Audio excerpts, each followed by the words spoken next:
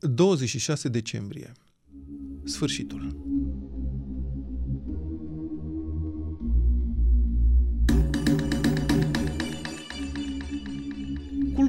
Culcat, se trage afară, culcat toată lumea. Un tren întreg de metrou se ascunde după stâlpi, se așează pe burtă. Mă feresc și eu cât pot, mă înghesui cu alți călători la colțul scării, lipit de balustrada masivă de beton și marmură. Sunt vreo 5 revoluționari cu brasardă în stație, alergând în doiți de mijloc, care ne avertizează că suntem în pericol. Slavă cerului că mai sunt și astfel de oameni în orașul ăsta.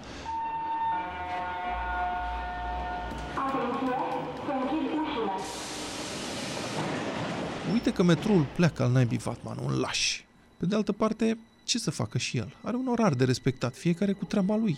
El să conducă, revoluționarii să ne apere, eu să ajung acasă în sfârșit după aproape o săptămână de dormit pe jos pe unde am apucat. Îmi put picioarele ca bubele lui Skaraoschi, gâtul mi-e negru de jeg, urechile năclăite, la chiloți nici nu vreau să mă gândesc.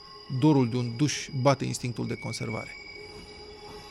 Unde mergi, mă? Păi vreau să ies. Se trage, unde te duci? Lasă, domne, că mă-i descurca eu. Treaba ta. Ies târâși din stație, gata să o rup la fugă în zigzag și încremenesc. În piața aviatorilor, 2 companii de pifani sunt la inspecția de dimineață. Soldații, aliniați frumos pe 3 rânduri, cu armele puse pe jos în fața lor, stau smirnă. Comandantul se plimbă agale și cercetează unul câte unul. Unde dracu să trage? Ce panglicare e aia din stație? O iau și eu de-a curmezișul, savurând liniștea și mirându-mă de dezastrul din cartier. Toate ferestrele sunt sparte, zeci de case au ars, sunt carcase carbonizate de mașini peste tot, tuburi goale de cartușe pe jos. Fațadele sunt ciupite de gloanțe, copacii își arată răni albe, acolo unde proiectilele au rupt scoarța. Număr vreo 15 găuri într-un stâlp ce susține un panou de circulație. S-a tras, nu glumă. La un colț, un soldat cam absent mă urmărește placid apropiindu-mă. Să-i dau un semn de prietenie, mă gândesc. Care e mereu tău, băiete? La vară, șeful.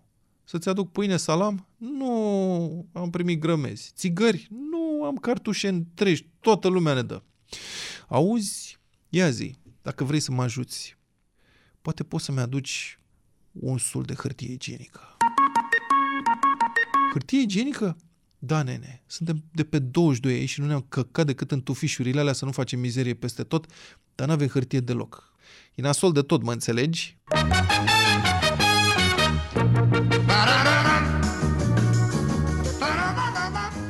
Dau din cap, înțeleg. Uite ce poate doborî moralul unei armate, să nu te poți șterge la cur când ai nevoie. Ce poate fi mai cumplit? Îți aduc. Cum a fost? Ați tras ceva? Cum au luat foc toate astea? De la trasoare? De la trasoare un căcat. A fost un capitan de vânător de munte cu 2 soldați, avea un AG-7 și vreo 4 lăzi de rachete și îi întreba pe toți: unde-s, bă, teroriștii? Lumea zicea: uite colo, și ăsta punea AG-ul pe umăr și băga rachete pe geam în case. Îi promit că mă întorc, o iau la pas prin cartier, numărând geamurile nimerite de capitanul de la vânători. Uite colo, sufrageria lui Claudiu, unde văzusem The Wall la 16 ani. Dincolo e camera de la strada Alinei, unde am dat un soi de meditații la terminarea liceului, ce să zic. Aia a fost casa Andrei, care voia să se mărite anul următor. Nu pot decât să sper că au scăpat cu viață. Mobilele se înlocuiesc. Câteva străzi mai departe, la intersecția ce mă duce acasă, 2 puștani se apropie de mine. Reiese că sunt din Târgu Jiu, păzesc Răscrucea, dar ar cam vrea să se ducă până la universitate. Au acolo niște prieteni să vadă ce-i de făcut în continuare. N-aș vrea să-i ajut să le țin eu locul. Bine, mă, dar vă întoarceți? Da, ne întoarcem într-o oră. Cu ce se ajunge? Cu metrou de la televiziune. Și mi mânează solemn arma lor, o coadă de mătură. Ne strângem mâinile, ne urăm victorie și pleacă. Dau o fugă până la colț, îl fluier pe Mihăiță, prietenul meu din copilărie. Miha! Bă, hai coboară să păzim intersecția, vii? Și iată-ne stând în fund pe bordură, povestind de toate, cum s-a tras în cartier, cum am aflat, ce am făcut, cine a fugit și cine a rămas. Am vorbit cu orele, dar de noi se apropie un old sit. Și datoria e datorie, trebuie să verificăm dacă nu care cumva e vreun pericol. Regulile sunt simple. Se oprește mașina, se deschide portbagajul, se legitimează ocupanții și se percheziționează. Regulile nu spun ce se întâmplă dacă ceva nu e în regulă, dar nimeni nu s-a gândit la asemenea amănunte minore. Mașina oprește cu un scârțit de frâne cam uzate. Se deschid portierele și coboară ocupanții. Din dreapta, o femeie înaltă, pe la vreo 30 de ani, învelită într-o blană spectaculoasă. O privire scurtă îmi spune că am dat de bucluc. Femeia pică de frumoasă, iar problema ei și a mea vine din stânga, unde se află un tip încruntat cu alură de ruibist, 1,90 m și 100 de kg. Alegerea e simplă, iar Mihăiță o face fulgerător. Percheziționezi o mașină, Vlade, vezi tu la domnul și la doamna. Și dispare după portbagaj, apoi sub mașină de-a binelea, căutând bombele sau poate cine știe, ferindu-se de inevitabila stânga bărbatului. Pentru că asta mă așteaptă, sunt sigur, un croșeu în bărbie dacă îndrăznesc să pun mâna pe femeia lui. Îl privesc cu fereală, îi iau buletinul, mă prefac că îl citesc, îl percheziționez fără tragere de inimă. Trag cu coada ochiului, femeia asta s-a îmbăiat în vino încoa. Miroasea iamă pe sus. Îi place să aibă efect asupra unui puștan de 21 de ani și știe ce efect are. Zâmbește ușor în colțul gurii. Își desface haina și ridică brațele trimițând un nor de parfum și feromoni către mine, invitându-mă să-i caut armele ascunse. I wanna be kissed by you, just you, nobody else but you.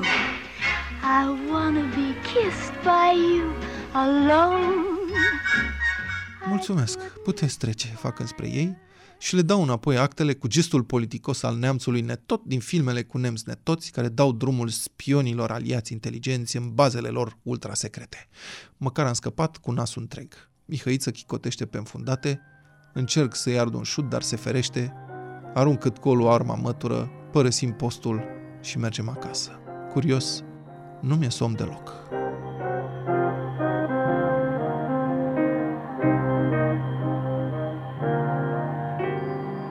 Au trecut, deci, 30 de ani de atunci.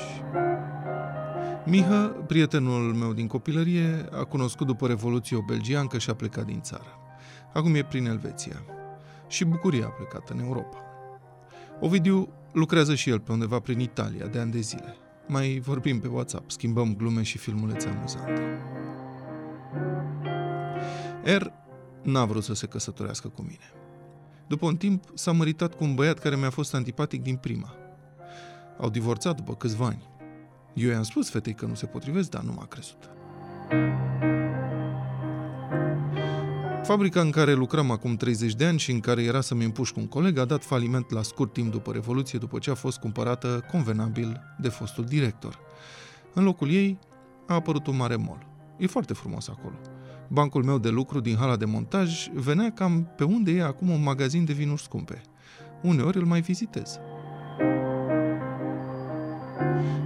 Deada, Paulică, Nea Jean, Nea Gică, Nea Titi Turnătorul, tovarășul Dobre și toți ceilalți membri ai clasei muncitoare alături de care mi-am petrecut 3 ani din viață și Revoluția, nu mai știu nimic.